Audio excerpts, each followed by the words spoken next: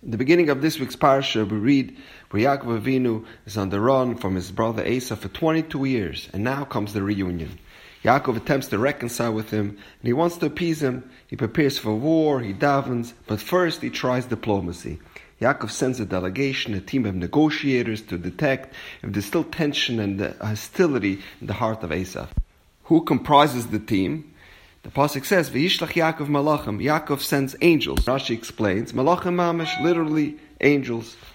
Some Rishonim disagree and they say it's human beings, messengers. If so, why are they called angels? The Mepharshim explain that this is to teach us a very important fundamental principle. Chazal tell us, "Harbe shluchim lamakam."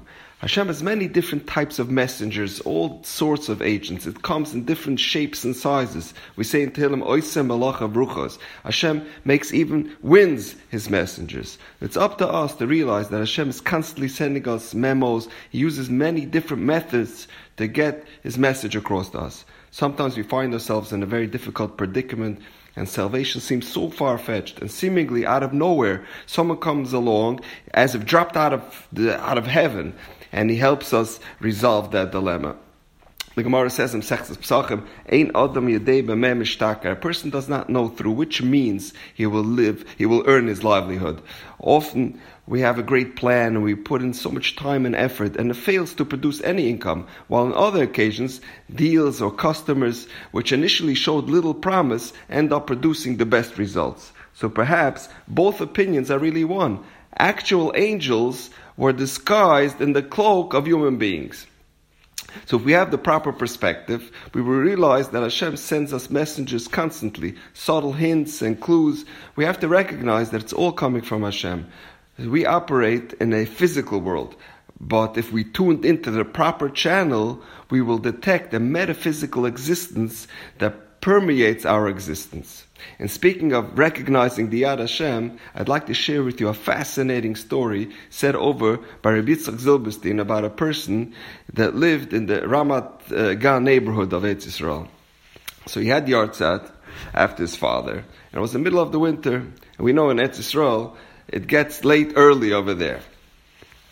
And he had to go daven mincha for the Amit, for his father's Yartzat. So he goes to shul, but there was only 9 people in shul.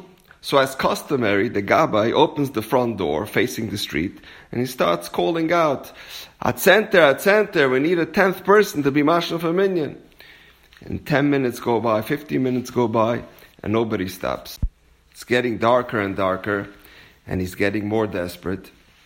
Then the Gabbai sees a young man jogging with his headphones on, and he figured the man can't hear him, so I'll go in front of him to catch his attention.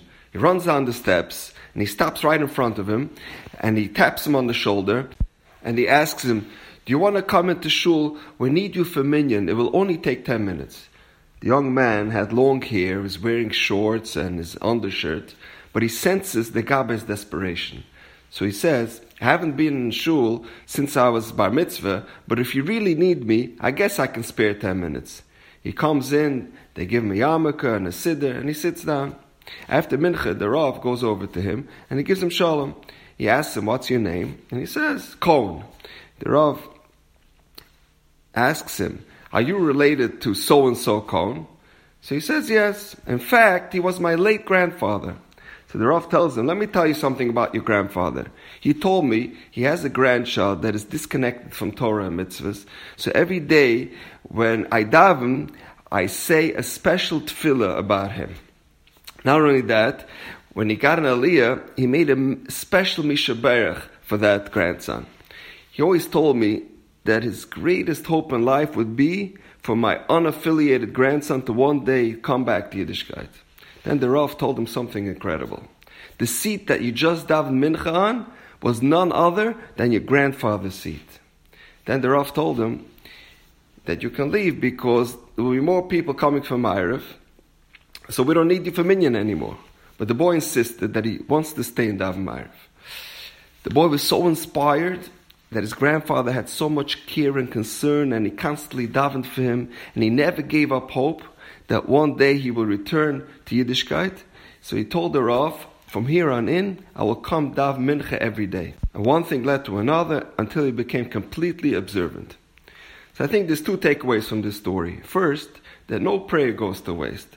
This grandfather went to his grave thinking that this grandson will never become frum again, and he will maybe even have grandchildren that will chas v'shalom intermarry. And eventually, his tefillos were answered in the most profound way. And secondly, Hashgacha Pratis 101. From the hundreds and hundreds of people that passed by that late afternoon, it was this young man, against all odds, that was dragged in to be Mashlam Dominion. And to top it off, he even davened in his grandfather's seat. So is it coincidence? Or is it Yad Hashem? You make the call. And now we know. Have a wonderful day.